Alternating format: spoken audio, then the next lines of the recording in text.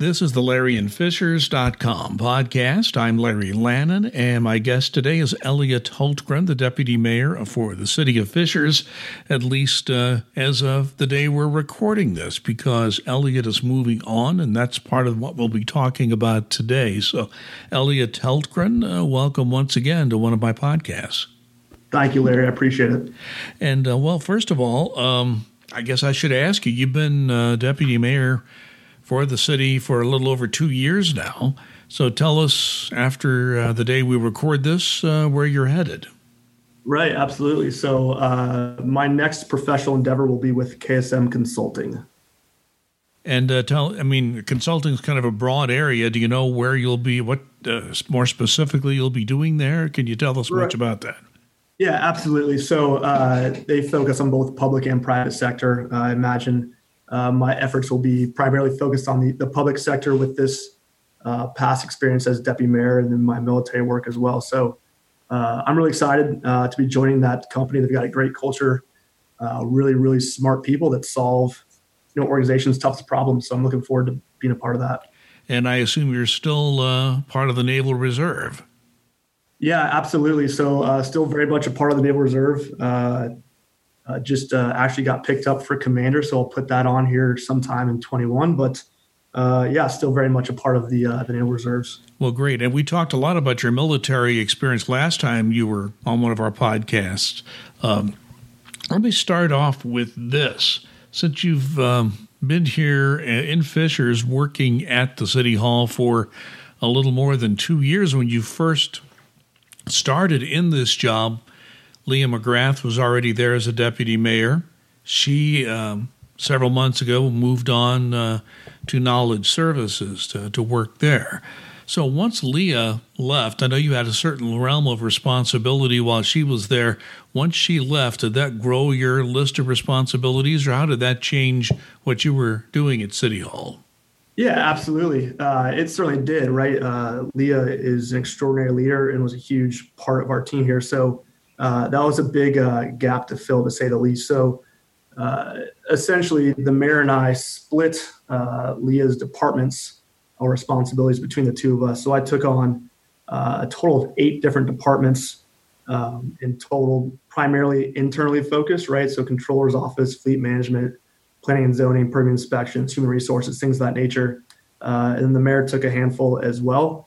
And we divvied out those as best we could. But it kind of played nicely in that, externally focused Mayor Thaddeus, internally focused myself. So that's how we managed the departure of Leah. So when the COVID-19 crisis began really in March, and the mayor decided to stand up a separate health department, something only a handful of cities have in Indiana, what was your involvement in that?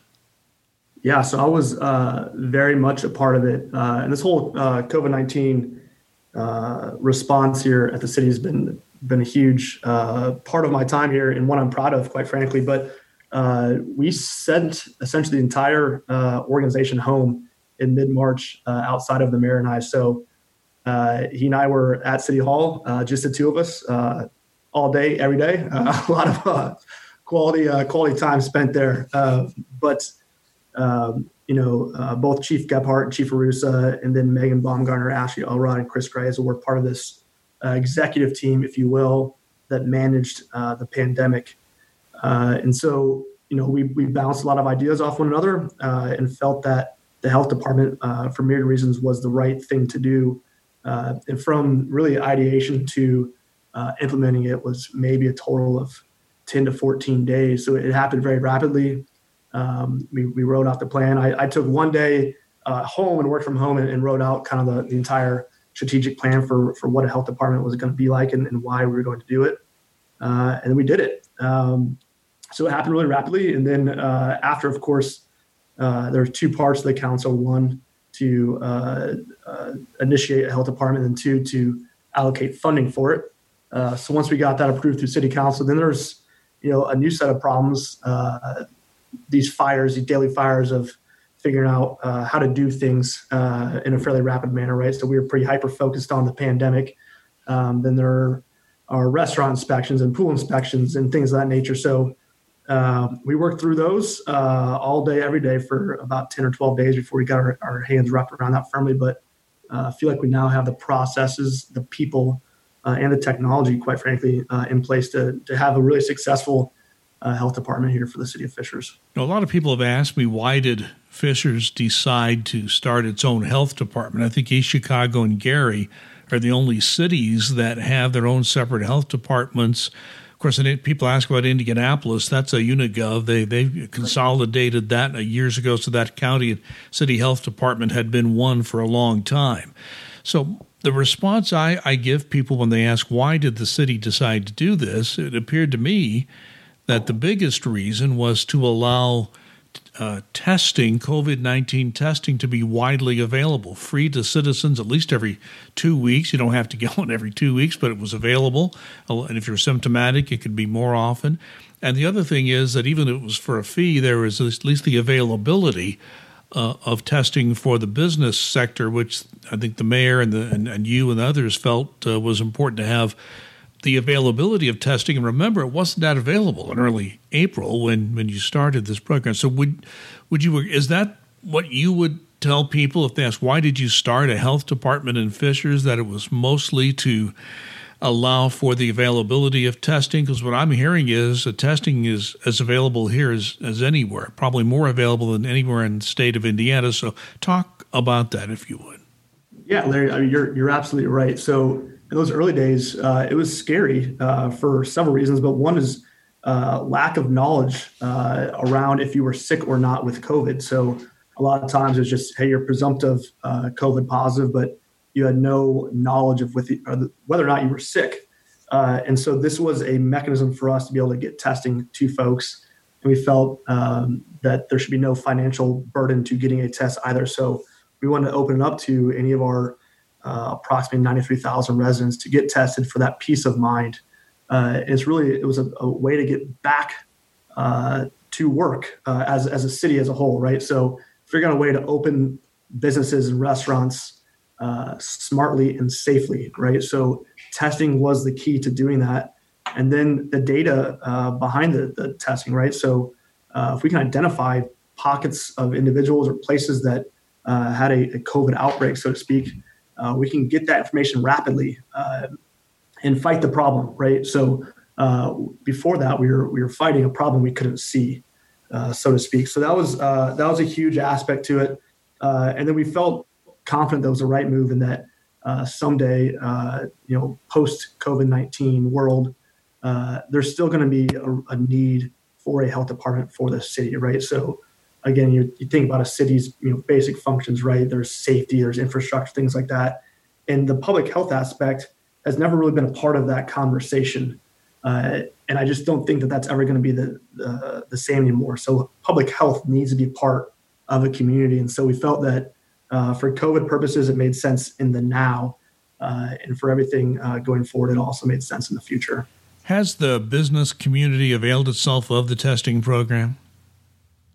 To some extent they have. A lot of folks have signed up, and whether or not they just take the assessment or they follow through to actually go get the test, it varies. But there certainly have been scenarios where business has desired to get that rapid testing, and they've all, you can see an influx of individuals from a specific business going to do it one day. So I'd say that it is working well.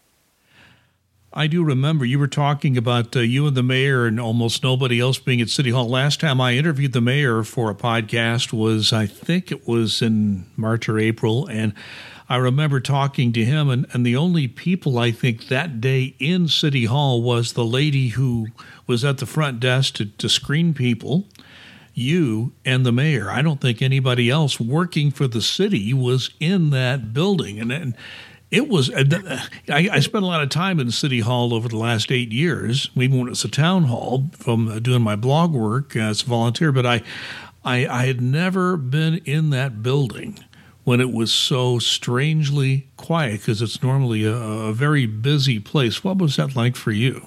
Yeah, so eerie for those initial couple of days, right? Most of the lights were completely off, and you're right. It was just one of our front desk personnel to ensure that people weren't coming to City Hall or to help with UPS or Amazon deliveries or whatever the case may be, and then just the mayor and I. So it was important for us to note that while we were decentralizing our staff and sending folks home, we wanted to make it clear, though, that City Hall and city government was not closed for business, right? So we felt that it was important that the doors did remain unlocked, so to speak, and that the mayor and I were working through the problem set here at City Hall. But yeah, a lot of we put some music on in the background to try to. So tell me what the music was. Yeah, so we actually have a fairly similar taste in music. I'd call it kind of Americana type of music, front porch rock, if you will. But worked through some Camp and Lumineers and things like that. We got through it pretty well. What I thought was interesting is even though City Hall was pretty well vacated, almost everybody working in City Hall was still working. They just were not in City Hall. Yeah, absolutely. And that's a bit of a point of pride for me and for this organization, is that we were able to essentially stay 100% operational through our decentralizing of our staff, right? So be it engineering or our business solutions group or information technology or the controller's office or whoever it was, we utilized technology. We utilized Microsoft Teams. It was kind of our go-to, and folks were able to conduct business as close to usual as possible. So that was a great thing to see and be a part of. Speaking of buildings, one thing you were a part of was moving many of the City Hall functions to another building, the City Services building. For those who maybe don't know what we're talking about, that's the building that was police headquarters. They've since moved on to bigger and better things almost across the street from that building. But that was, I think, the main goal of that was to, people in City Hall were pretty cramped. I mean, when you go visit somebody, there wasn't a whole lot of room anywhere.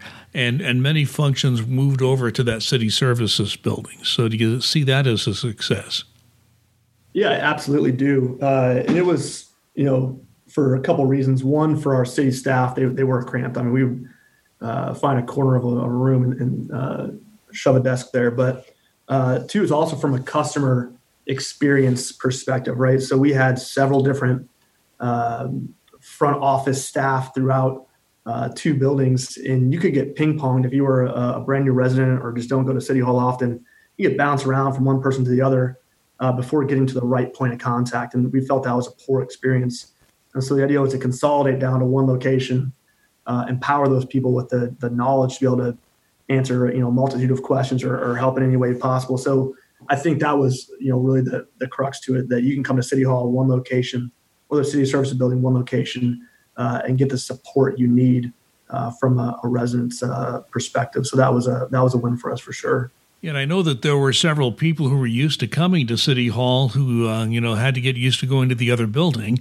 But I think I did see that fact that there were a lot of people who went to the City Services building right across there from City Hall and found, once they got in that building, found it fairly easy to get to where they needed to go. Yeah, that's good to hear, right? I mean, change is hard for anyone and everyone, right? Like, we still get folks that come here looking for the BMV, so it takes some time, but I think it's worked out pretty well. I remember when the BMV made a decision to close that building. I was surprised because there was a legally mandated hearing. I don't know if you were even there at the time. I don't think you were. There was a legally mandated a hearing about the closing of that BMV. I thought there would be people. Nobody was there. There were two council members. I think we're still in town at that time. Might have been. We had two council members. And me, I got to have a long conversation with the guy in charge of the whole BMV because he had nobody else to talk to.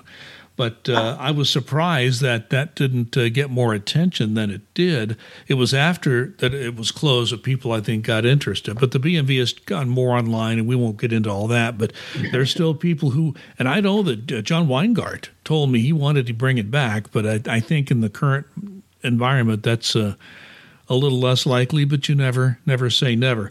I want to ask you about something that is part of your job, and just to the extent you can, because the controller's office is part of your realm, and you mentioned that. Sure. Although there's really no way to extricate the mayor from the budget process. That's part of his wheelhouse there, as you all know, just budgeting and finance. As I understand it, and I'm not covering it as closely now as I used to, but I do know that there have been some delays in the budget process. Normally, most of the department heads have all their recommended budgets in by now. I think there's been some delay because of the uncertainty about COVID-19, the uncertainty about the income levels you're going to have, particularly in the income tax, the property taxes. There is an impact that because of it's the way that that's set up by the state. We might feel that later. But my question to you is, in the work you've done so far, how does that 2021 budget look? Is it going to be tough? Are there going to be some cuts necessary, or is it too early to see that? Yeah. So in general, I'd say it's still probably too early, but we're going to be okay, right? So City of Fishers is certainly going to be more well off than a lot of other towns and cities across central Indiana and the state and elsewhere, right? But it's going to be a pretty boring budget, right? There's not going to be a lot of neat, sexy projects or opportunities, and we'll tighten up as we need to. I wouldn't say it's a guarantee that there aren't any cuts, but the hope is that we can maintain as is.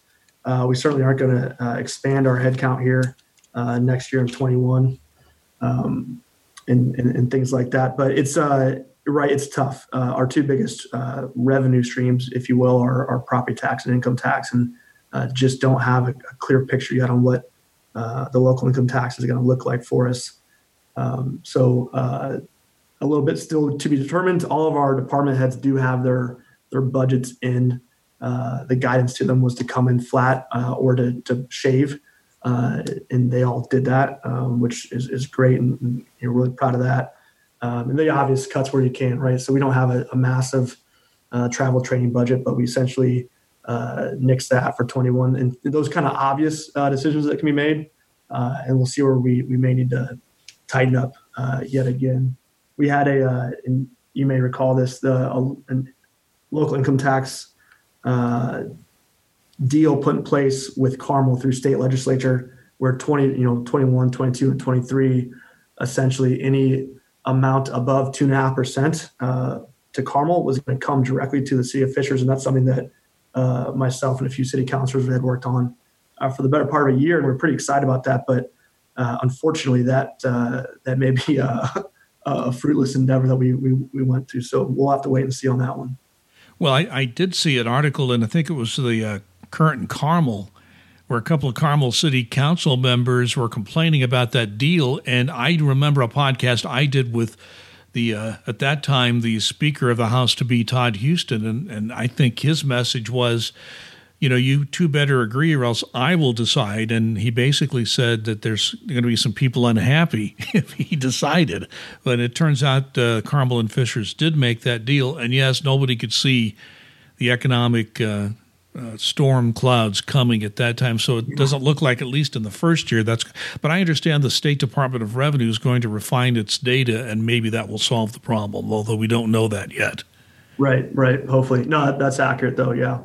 Well, I want to ask you this. During your more than 2 years as a deputy mayor, we've talked about coronavirus. I'm sure that was a huge challenge. What are some of the other challenges that you look back on and think about, wow, that was tough, but we got through it? Yeah. So the COVID-19 pandemic takes the cake there. That's the clear winner. Some of the other challenging things that we've worked through was really part of my deputy mayor role, this chief information officer role I held in transitioning from what I would call an anecdotal decision-making organization to a data-driven decision-making organization. And that was this effort along 3 years where we focused on the technology first of modernizing all of our software. So figuring out what we had, enhancing what we could enhance, getting rid of the archaic stuff and getting new stuff in that really enabled our staff to be as effective and as efficient as possible, and doing less data entry and more data analysis. And so it was challenging in that after we did all these software updates, I think to some extent we thought there'd be this light switch and okay, now we're a data-driven organization, right? So go ahead and look at the data and make some great decisions from it. That's just not the case, right? So the tougher challenge was the cultural shift, right? So telling someone who does a really, really, really great job in what they do already to do it differently, because you can do it even better, right? So maybe you're 99%, make it 100%, and shift focus in that regard. And so that was a long road, but I think we've more or less gotten there, right? So we now balance it. We look at data often. I think our Fisher recovery page in the COVID response is a good example of our data-driven efforts in this organization. But we don't take it black and white, right? There's still that gut check and that analysis and that individual human decision that has to take place after looking at the data. So that was a big, tough challenge and one that I think we came on the right side of. Another one that I'll mention is maybe not a challenge so much, but probably doesn't get a lot of daylight because it's an internal focus, is developing our future leaders of this organization. And so we're small and we're thin. We don't have excess capacity and a lot of extra headcount, but the mayor and I last year and a half put a lot of effort and focus into trying to have an internal leadership academy and grow our supervisors or superintendents into assistant directors and so on up the chain, if you will. And so we've done that. We're actually in our second group of 5 right now. So we focus on 5 individuals at a time. And we really step back from our day-to-day obligations and just talk about leadership, talk about challenges, talk about mistakes made and things like that. And so that's been, it's been different because I don't think we've ever done anything like that here at the city. And it's probably not a common thing in the municipal world, but it was a lot of fun, and I'm proud of that effort as well. Yeah, I know, having been a manager in the federal government for about the last 6 years of my career, I know how much federal agencies had put into this whole idea of developing leaders, because I used to have a saying, and I think it's still true, that you can be appointed to a leadership position, but that does not make you a leader. What makes you a leader is what you are and how you relate to the people under you and how you steer your organization. And there are good programs to develop people to do that. Yeah, amen, Larry. Right. So like positional leadership is not leadership, right? That's just a title. And I think a lot of times someone can be really proficient or skilled in their specific job, and you say, well, that person's the next step is leadership, right? Their management potential, but they actually haven't had a chance to practice leadership and talk about leadership. And so that's our effort, is to take our already fantastic employees, to give them a chance to talk through leadership and make some leadership mistakes and learn and hone that skill so that when they get the opportunity, they're ready for it. Yeah, and I know that in the federal government, when I started there in the 80s, it was like, okay, if you're really good at this, or, well, to give an example for the city, you're a good engineer, you're a good budget specialist, you're great at the wastewater treatment plant. You do that job really well. Okay, you're doing that job well. Okay, we're going to make you a manager. Good luck. Yeah, and just because you're good at the job you do doesn't always translate to being a leader. And the fact that I think all organizations, including the city of Fishers, are taking that seriously is a good sign. So I'm really glad to hear that. I also want to go back to data, because I can remember being at a number of meetings where you were, as a city, were trying to hire some contractors to come in and help you upgrade the whole data system, the whole infrastructure you have for taking in data, analyzing it, and like you said, not be spending time doing data entry. Make sure you have a system where you've got the data already plugged into the system. And first thing I thought was, this is just like kind of what you said, not a terribly sexy thing to talk about. And it's almost impossible to explain to somebody who doesn't understand it. But yet, for somebody who had kind of been involved in that to some extent myself, I think the people in living in the city are benefiting from that. Is there anything you can maybe give us as an example or two where this data upgrade will actually make this a better place to live? Yeah, that's fair, right? So, and that group now is it's a department within the organization called the Business Solutions Group.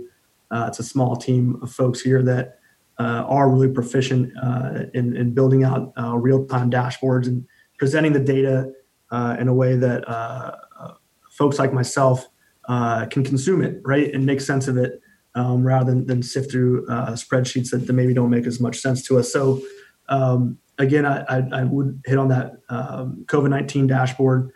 So right now, anyone in the city of Fishers can go to our website, click on the COVID-19 dashboard, and get a as real-time as possible understanding of the pandemic in our specific community, right? So there are other examples, but I'll harp on that one again, and that one really is, it's almost like checking out the weather forecast, right? So you can see the number of exact positives over the past 14 days, if there have been any deaths in the past 14 days, the age breakdown, male or female, and then probably the biggest piece of data for me that I think is important is really the rolling average, right? So you can see the trend of our community, right? So you can understand, hey, it is pretty risky out there right now.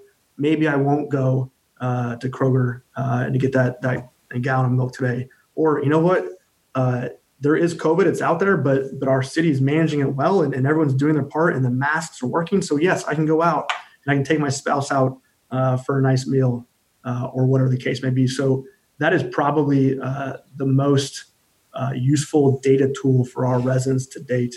And again, is part of the reason why we formed a health department, so we would have that available to our residents at any given time. Yeah, I know. I interviewed Dr. Lane and Monica last week, and Dr. Lane, I asked her about that because there's still, as great a system as that is, and the data is wonderful. I think for a lot of people, even for some journalists, trying to get the important data out of it, little hard. And she admitted, even for medical professionals, it's hard to sift through the data, and that she is working with the city on trying to make that even better system. But yeah, I don't know of any place that has as local data as we have available to people on almost a daily basis. So that you do need to be credited for that. Well, as you're on your way out to another endeavor, what are your best memories of working for the city of Fishers?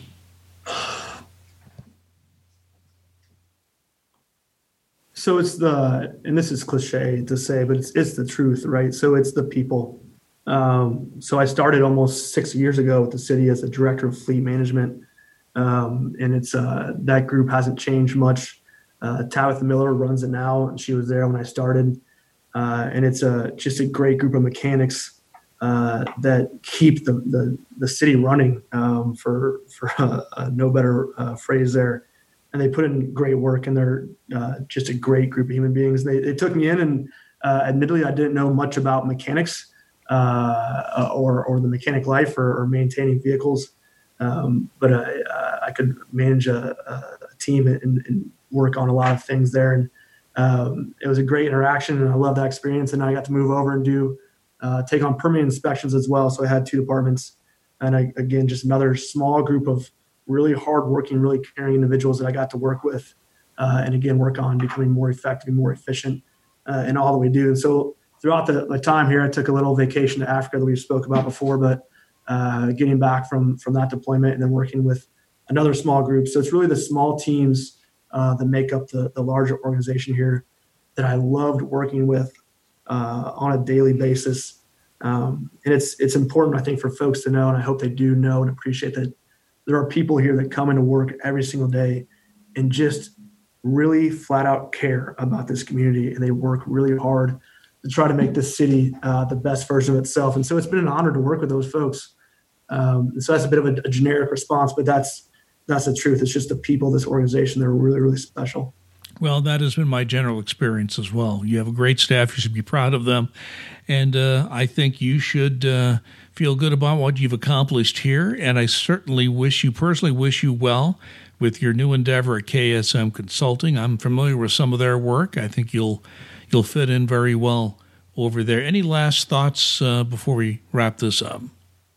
Yeah, I will chime in on one thing, I suppose. And it's there's a lot of politicizing of things these days. So my parting thought here, right? So and I'm a bit saddened by it, right? And it's happening across the country and the state and even here in the community, right? So whether it be face mask shaming or opinions of school teachers or, or factions within church congregations based on how the church is or is not responding to things. And so I guess my general thought on that is that I don't believe, although we hear it a lot, that those opinions are representative of the character of this community, right? So they may be the loudest voices right now, but I think this is a fantastic place to call home. And I think there are so many amazing people doing amazing things in this community. And I think that's really what we should focus on. And we should believe in this community and believe in the decency of its people. And if we all, take a deep breath, we'll get through some of these tough issues and tough times and we'll be better for it in the end. So Fishers is still, I think, the best place in the world to live in. I hope a lot of other folks believe that as well. Along those lines, I assume you and your family still live in Fishers? Yeah, now and forever. I'm a homer. Well, yeah, the reason I ask that is that are your kids ready to go back to school virtually on Thursday? Yeah, so we are. I've got a few desks to build this week to get them going. So I'll have a fourth grader, a second grader, and a kindergartner starting out, and we still got a 2-year-old running around the house as well. So we'll have 3 to 4 starting virtually. But literally moments before I hopped on here, I got a video email from my fourth grader's teacher welcoming him to the classroom. So it'll be different, but I think everyone has an opportunity to be successful in this unique period of our lives here. Well, Elliot Hultgren, been a pleasure knowing you and dealing with you over the last couple of years or so that you've been here. Certainly wish you well in your new endeavor and the best of luck to you. Hey, thank you, Larry. I appreciate all that you do as well.